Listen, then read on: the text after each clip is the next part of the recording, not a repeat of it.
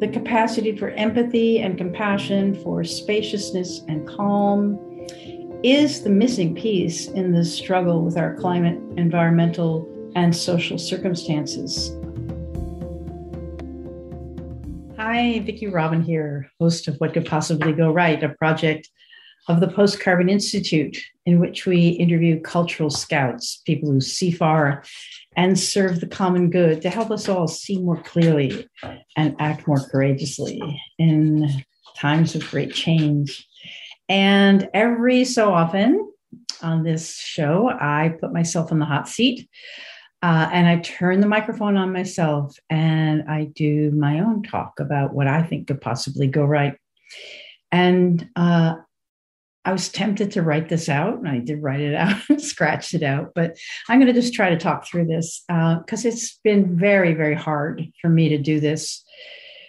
And quite honestly, because I've gotten majorly pissed at the world, at people who theoretically agree with me and don't agree with me, at the weeds in my garden, and it's a miracle I have any friends anymore. And it all started about 5 years ago, really, before the election of Trump, when I discovered that the jet pilot training in from the Naval Air Station was right over our best farmland. And I've been working on issues of local food. And I thought, no, you can't have our farmland.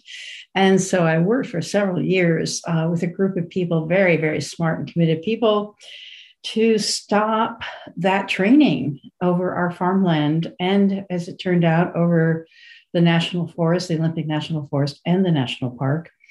And even though we played by the rules, we lost the game. At least we've lost it temporarily. And so that was just exhausting and dispiriting. And then, of course, we had Trump's election and the killing, literally killing of so many of the protections of what I love, which is people and nature. And then, we had the election, and Biden won, but we had January 6th, and we have the big lie. And now we had a few months of respite, and now we have the rallies and the dawn of the Republicans asserting his control. So, I mean, it's just been, I felt impotent. I felt like everything was consequential and I can't do anything about it. And so that just got me in this really pissed off state. And so trying to get out of it, because realizing it was really toxifying my whole being. It wasn't sort of localized in a particular incident. It was just a way I was being. I wrote, because I like to write, and I like to write funny things. I wrote this, and I'm going to read it to you. It is, what is the female version of grumpy old man? I'm turning 76, and whatever it is, I think I'm getting there. Is it vain old woman? Well, look at my ankles. After 12 hours of elevation to deflate the souffle that puffs up out of my shoes, thin as the day I was married. Oh, and pointing to the bits of skeletons still angling out of the sags and bags. Well, look at those collarbones, Zsa Zsa Gabor, right?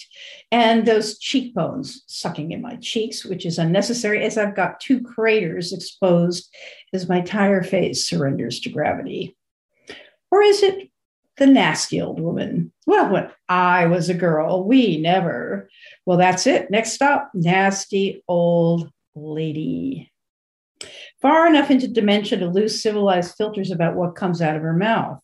Well, this nasty old lady is tired of reading news bulletins about global sizzling and saying, I told you that 30 years ago. I am tired of quoting myself when yet one more millennial throws up a Wix website, branding herself as a minimalist and blogging about her latest insight about enoughness.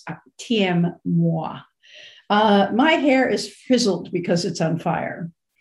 I'm tired of high-paid consultants declaring that sustainability is out and regeneration is in, knowing that regeneration will soon be as greenwashed a buzzword as sustainability was in the 90s. No sooner grumbled and heard by the ever-listening Google, up pops an ad for an agrochemical company with a picture of work-hardened hands in loamy soil declaring their commitment to, wait for it, regeneration. Don't get me started, I say, and then I start anyway. I remember back 30 years ago when I gathered a dozen authors of books, yes, books, dearie, no websites then, about simplicity, to turn it into a kick-ass movement rather than a trend. I remember 2 years later when Real Simple, the focus group manufactured glossy magazine with more ads than content, stole our two most potent words out from under us to sell perfume. Back in the day, I watch aghast this sentence hurtling from my mouth. Back when sustainability was new and radical, we dreamed of being on all decision makers' lips. In fact, Nasty Old Lady, Filters Gone, does say that. And then I launch into, I was there when the Brundtland Commission report, oh, you never heard of that? Landed in the United States. Of course you know about the Club of Rome report, limits to growth. No. I want to electrify my already dried out crown of gray hair and scream, you young people, we knew 50 F-bomb years ago that this day would come when we'd be 8 billion people on a depleted planet. And off goes Granny, the grandkids inching away as she keeps muttering, back in the day, we didn't have computers. We typed on typewriters. Oh, back then phones had cords and books had covers, and we still F-bomb made a revolution. I'm a regular nasty Jill in the box. At the slightest provocation, out pops the nasty old lady with another diatribe. Next thing you know, I'll be saying whippersnapper, wet behind the ears, and you think you're so all-fired smart. I remember the first meeting of Clinton's President's Council on Sustainable Development that was in Seattle, when my Sustainable Seattle team, new and certain of imminent success, were there. The heads of environmental organizations and the heads of major corporations gathered around the same table, politely puzzling through how some could keep profiting and some keep attracting donors, while all sounding like they're rising to the sober equation of disaster on the horizon. Then a young aide brought up the R word, redistribution, sharing the wealth. Well, before she could say the M word, moderation, or the L word, less, the corporate representatives reared up in their seats in perfect water ballet synchronization and said, well, if that's what we're talking about, we're leaving. Oh, don't get me started. Oh, you say I already got myself started? You say I'm building up to a rant again? You say, oh, wait, did you say, okay, boomer, and leave the room while I put on my mean squint, waggling my finger at you? Deflated, I cry. See, underneath every nasty old lady is a crestfallen idealist, grieving for how mighty dreams dribble into meager rivulets, despairing as a new generation, up against everything she tried to prevent, climbs the same mountain, but has to drive an Uber on the side. And then, having dropped past fury and down past grief, I arrive at amazement at how much smarter, more informed, and more strategic the current crop of hair on fire youth of many colors are. A massive army of unstoppables going with their spears right to the heart of the zombie financial system, right to the guts of the grumpy old men running extractive industries. They are as intent as I was on killing the beast that is killing us.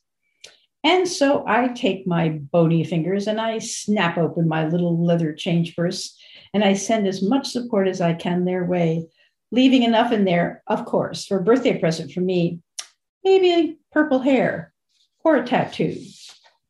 So that was how I bled off some of the energy.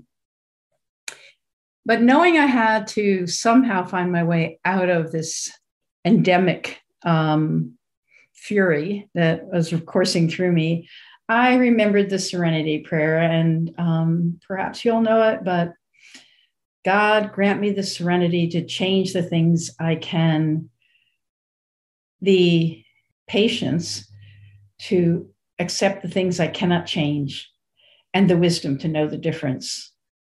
But I was more like Angela Davis, who was credited with saying, I'm done accepting the things I cannot change. I'm into changing the things I cannot accept. And that's been me, and that's led me down this path. But what I realized is, even though I'm pretty sure I'm right, which of course we all think, right? But if I keep this attitude, I'm going to burn up or burn out or burn through friends. So in this process, I've developed 4 acceptances, and it's not been a mental process. It's just that groping along the path, this is what showed up. And the first one was, I can accept the unacceptable, not because it's acceptable, but because it's what is. Don't fight with reality, Vicki. Number one, the future I work for, the one I think is the right future, is not the future everybody wants, honestly. And it's, honestly, it's informed by my age, my race, my gender, my privilege, my generation, my moment in time. It's not universal. So it's not reality. It's a piece of reality, a little piece, but it's not reality. I feel like William Buckley, who said when he started his National Review magazine, and for those of you who don't know, he was an arch conservative, and he was so smart that you'd never want to argue with him. He said, the purpose of this magazine is to stand athwart history and yell, stop. And fundamentally, that's what I've wanted to do. I want to stand athwart history and stop injustice, climate change, wealth gap, overconsumption. I mean, you name it. I have been standing there athwart history trying to stop it. And then the next acceptance was really humility. And that's the question, what can I really change after all? And first of all, I can change myself, not necessarily the basic architecture of my personality, because that's just sort of there, like my hair color and my skeleton, but I can change my attitudes. I can change my behavior.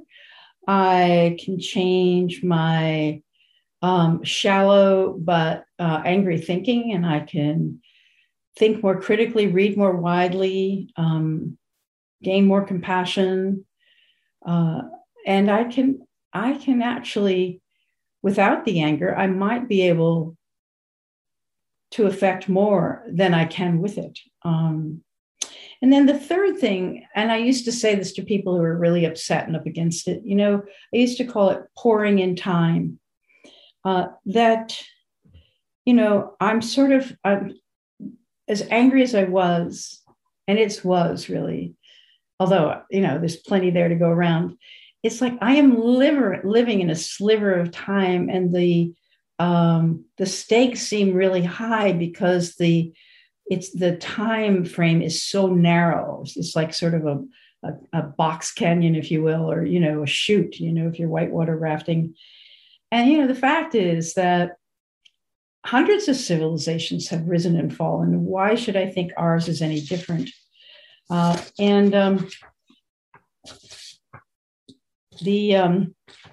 dinosaurs dominated the earth for about 170 million years, and humans have been here 300,000 years, not, just sort of a sliver in time for our whole species. Agriculture began 10,000 years ago.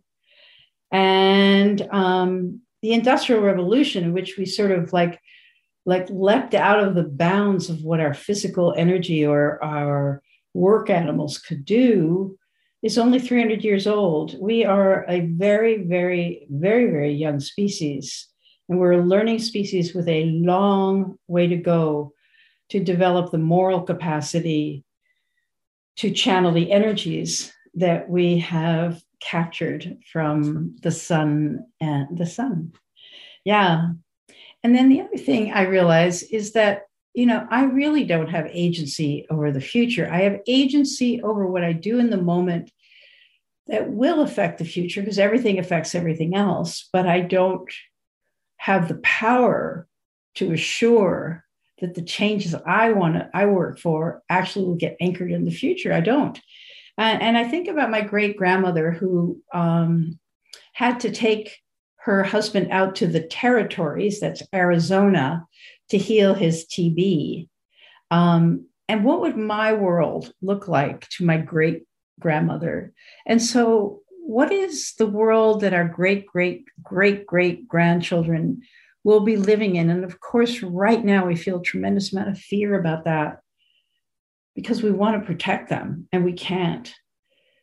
But in fact, this really has always been so.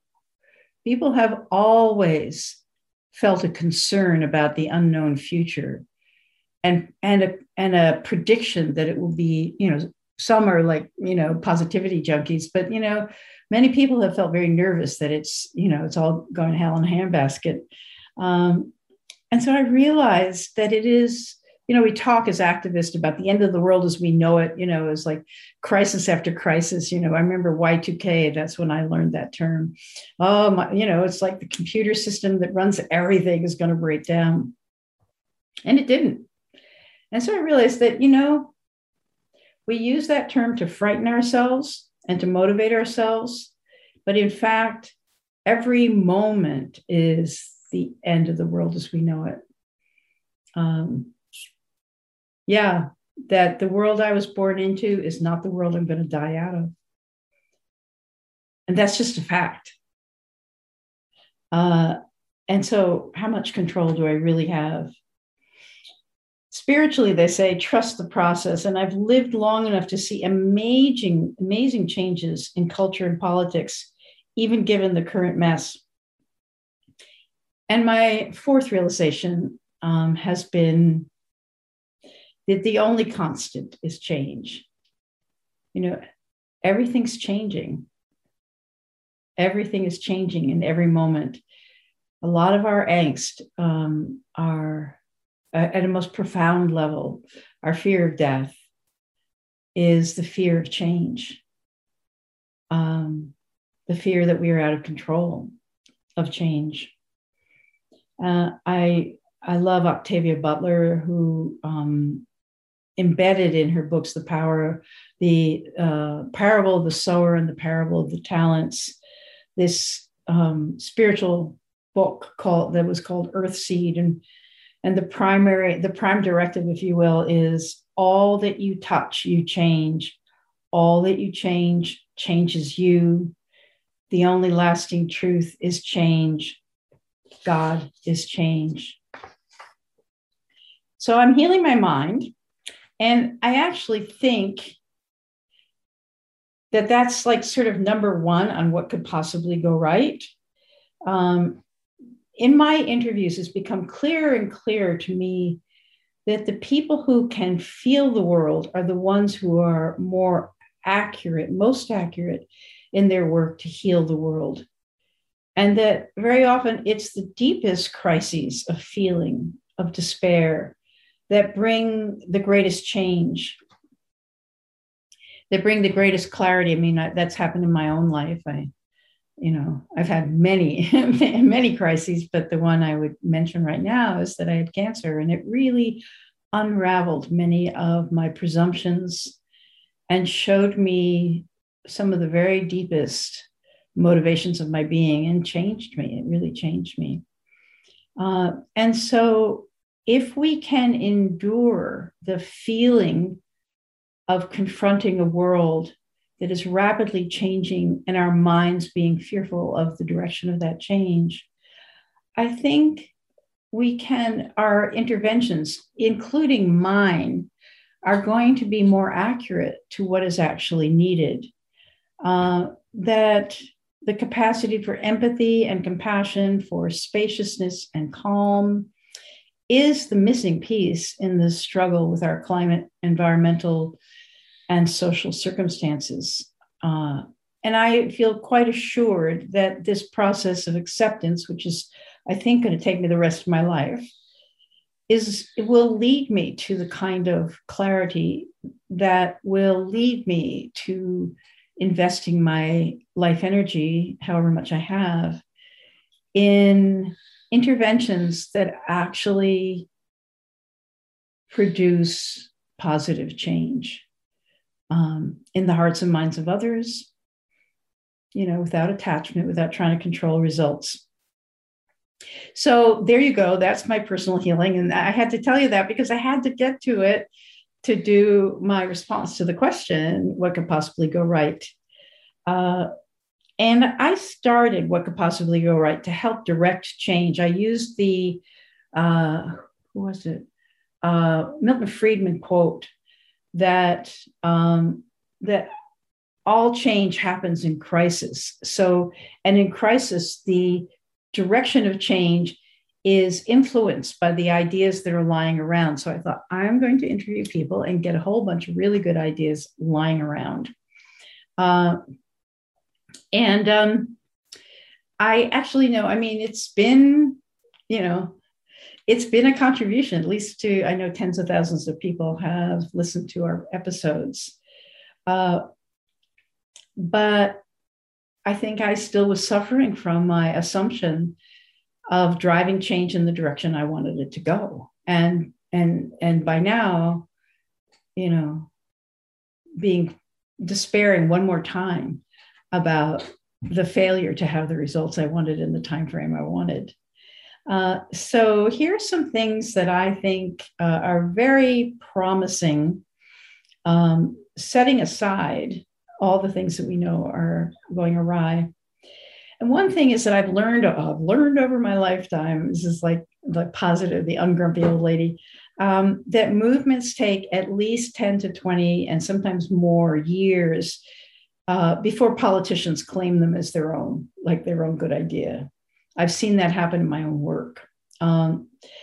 And just one example right now, I've been watching the struggle for businesses to get employees to return to work, and they're having trouble. And now I'm reading that more and more companies are following the lead of Amazon. For whatever reason they did that, but they're following Amazon's lead, and they're offering $15 an hour and beginning to attract workers back.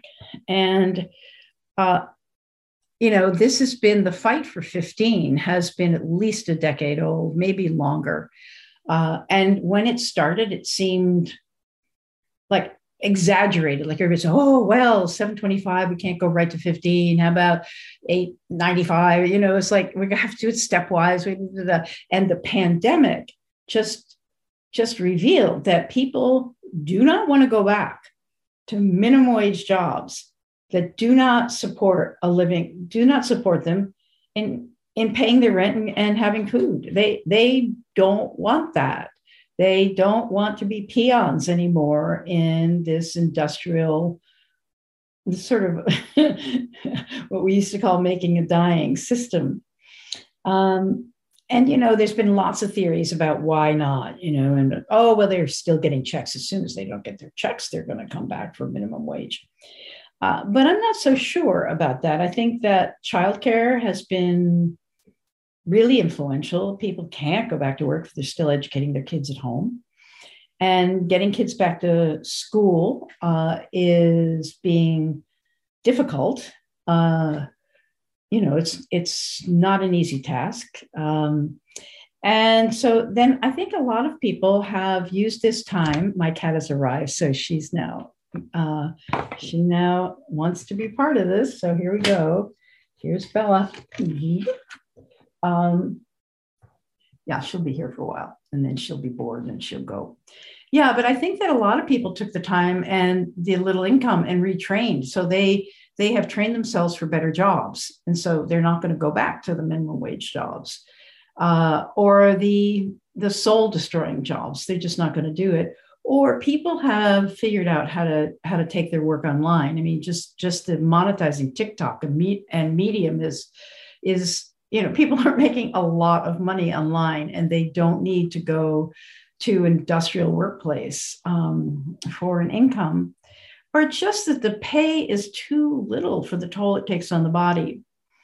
So now it's just they're offering signing bonuses of several $1,000s and $15 an hour, and guaranteed that they're not going to be, bosses, if you will, are not going to be able to take that away, because once we had Social Security, that is like the third rail of politics. You cannot take that away and actually get elected again. So I think this $15 minimum wage is a positive byproduct of this year and a half pause from the old paradigm of work and spend and work and spend and work and spend and retire and go to your grave. And then I also see that this year has been a surfacing, a sort of front and center of several rights movements that have, been in the wings. And civil rights, of course, has been in the, it's been a battle almost for the history of our country. But I think Black Lives Matter has taken things beyond, it's taken things wider and broader. I don't think it's going to go back in the closet, the racial justice issues. And, indigenous rights, so colonialism and racism have been, and exploitation are really revealed. I mean, the apocalypse, this seems like apocalyptic. Apocalypse means the great revealing, the revealing of the underbelly of the sins that have been under this sort of civilized surface. And so the pushback, is not just a failure, it's evidence that these rights movements are gaining power. And I think the other one that's really interesting now is trans rights, the right of people to transcend the social, cultural definitions of what it means to be a man or a woman, to be able to look within and sense their own truth and live their truth, and not be coerced into living a truth that comes out of a patriarchal society. And so I think that's starting to really grab hold, and the number of people really having, the surgeries to change their biological sexual equipment is much less than the people who are very, very, very committed to this right for self-definition around love. And so I think that's not going to go away. And I see that like intersectionality was like, 4 or 5 years ago, or whenever I encountered it, was sort of a confusing word. And I'm a writer, and I sort of wanted people to change it to something that was more apprehendable. But I think it's now really anchored in so many of the movements for justice, is the realization that even though the presenting cause, whether it's, Me Too or BLM or, whatever these things are, what the presenting cause is, it is really there. We're all working against an outdated, outmoded paradigm that must fail to liberate the creative energies of humanity. And that's not said with any malice. It's just sort of a necessity. It's sort of part of the cycle, the creative cycle, which is creation and destruction that supports new creation. So I just think we understand where we are so much better. And the other thing is, whether you love Zoom or hate Zoom or zoomed out, which is a new word in our vocabulary, we are connected via technology at a level that was beyond our wildest dreams. I keep thinking about, I lived when we only could write letters, and then we had fax, and the upheaval in Russia that sort of ended the Soviet Union. A lot of it was enabled by fax machines, which were like modern tools. And so I think this capacity to feel the lives of people who are halfway around the world, so many people I know comment that, when they used to do a workshop, maybe 100 people could show up, or, max. And now they're doing workshops with 10,000 people from all over the world. And we're being able, on these little squares on the screen, told you she would get bored with me. We're being able to see people and their facial expressions from all over the world and hear what they're talking about their own experience. Peter Russell, years and years and years and years and years ago, posited that we are growing something that he called the global brain, that basically we're all part of sort of a nervous system of the planet, of certainly of humanity, but of the planet. We're a nervous system that's growing, and we will be able to be sufficiently connected and interconnected and interintelligence and interbeing to be able to think together, to be able to be the thinking, feeling element of Gaia herself, of the planet herself. And back when I first heard that, I thought, I was so idealistic, and I thought, that is really beautiful. I hope we can get there. And I actually think that technology, which is very amoral, and we have a lot of work to do on making it beneficial for all, but it's really taking us into a necessary step for becoming what some people call a planetary species, rather than balkanized, competing and warring tribal groups that, we've been there before.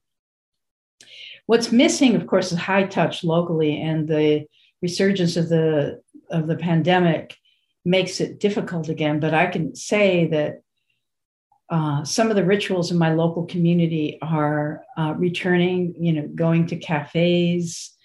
And I'm part of a community that does ecstatic dance on Sundays. And it was like the biggest love bomb of my week. And that's back. We're outside and dancing, but the experience is coming back. And I think that, what could possibly go right? What is possible is whoever is creating ways for people to connect locally and to increase the amount of social creativity and cultural liveliness, whether it's theater or the arts or festivals or sailing regattas or whatever it is. Humans love to be together. And when we're together, not being run by, the people above us who want to channel us into war, when we're together, we have a good time. Maybe the future can be a picnic. And so another one that I see is that climate change is squarely on the map. And, climate denial, one of the ways that movements work is that the old way isn't suppressed, it's just delegitimized. And I think that's happening with climate denial. I mean, it doesn't mean that we're going to pull our chestnuts out of the fire. I mean, people have predictions about the future, and they're all pretty dire. And then I think another one is that people are way more passionate politically. Of course, we're polarized, so the passions are zeroing each other out and making, our collective life feel very dangerous and frightening, or afraid of a tendency toward authoritarianism and sort of fascistic tendencies. But again, the jury is out, the stakes are high. But the amount of pushback against democracy is evidence that we're winning. Not we, as in we and them, but that self-governance of we the people, which was an ideal when this country started, is being filled out now by people's participation. And we always wonder, why are not people in the United States on the streets? Because egregious things are happening, but we are. Now, it's not only in the streets, but in the halls of power, I just read today, apparently there's an election in Boston. I think it's for mayor, and there's no white men running. Women, people of color, that's happening. So a final thought is that I can see things going right, not as in results, but as in trends, as in movement.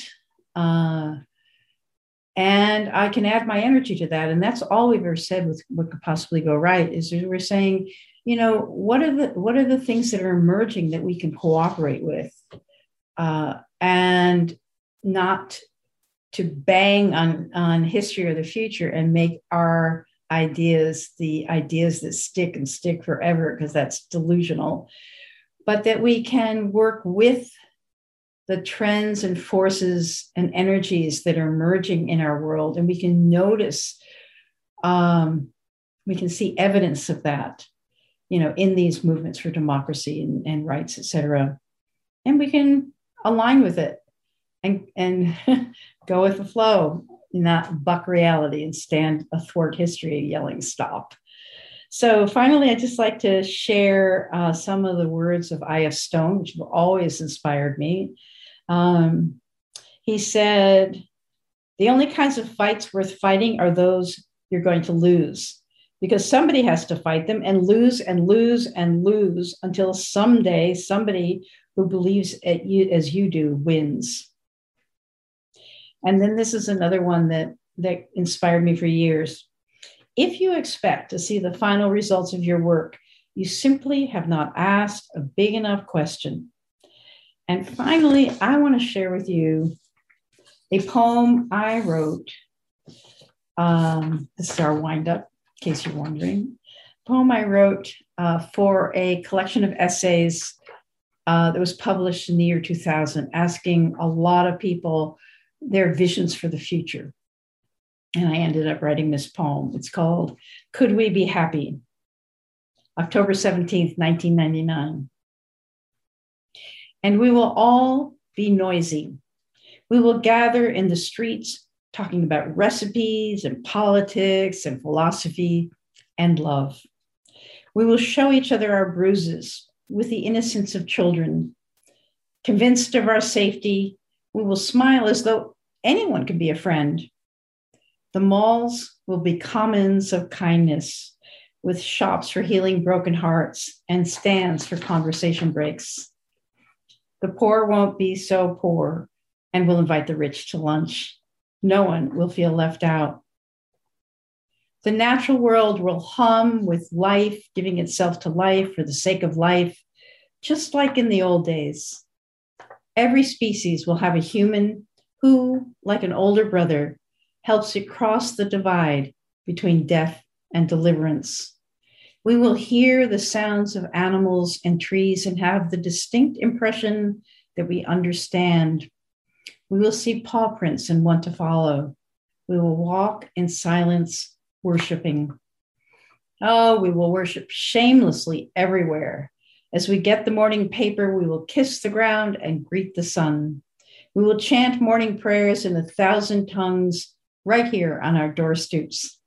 We will say rosaries and make prayer ties on the bus in the morning, and do business as if we will live 1,000 lifetimes with the outcomes of our actions. We will admit that we are hopelessly in love with the divine divine. Yes, we will be showered with blessings and drip with wet gratitude. We will all have enough. We will all have hope, even the poor who didn't choose to be poor. Our imaginations will be on fire with what if, as if no one had told us to forget it and fail gracefully. No life will be capped with despair, no child unloved and crying naked and dirty. Even the rich will want to live in such a world, will want to come into the street and sing and drink beer.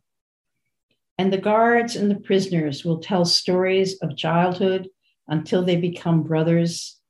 And that tight place in our chests where our hearts are in hiding will soften and melt. and we will finally be free. Thank you. Hey, thanks for listening. Don't forget to subscribe and leave us a 5-star review so that this hopeful message can get out to more people. Check out Post Carbon Institute's Resilience website for show notes and for more guest information. Thanks also to Asher Miller, Amy Burringrud, and Clara Winter of Post Carbon Institute, plus production assistant Michelle Wigg from frugalityandfreedom.com.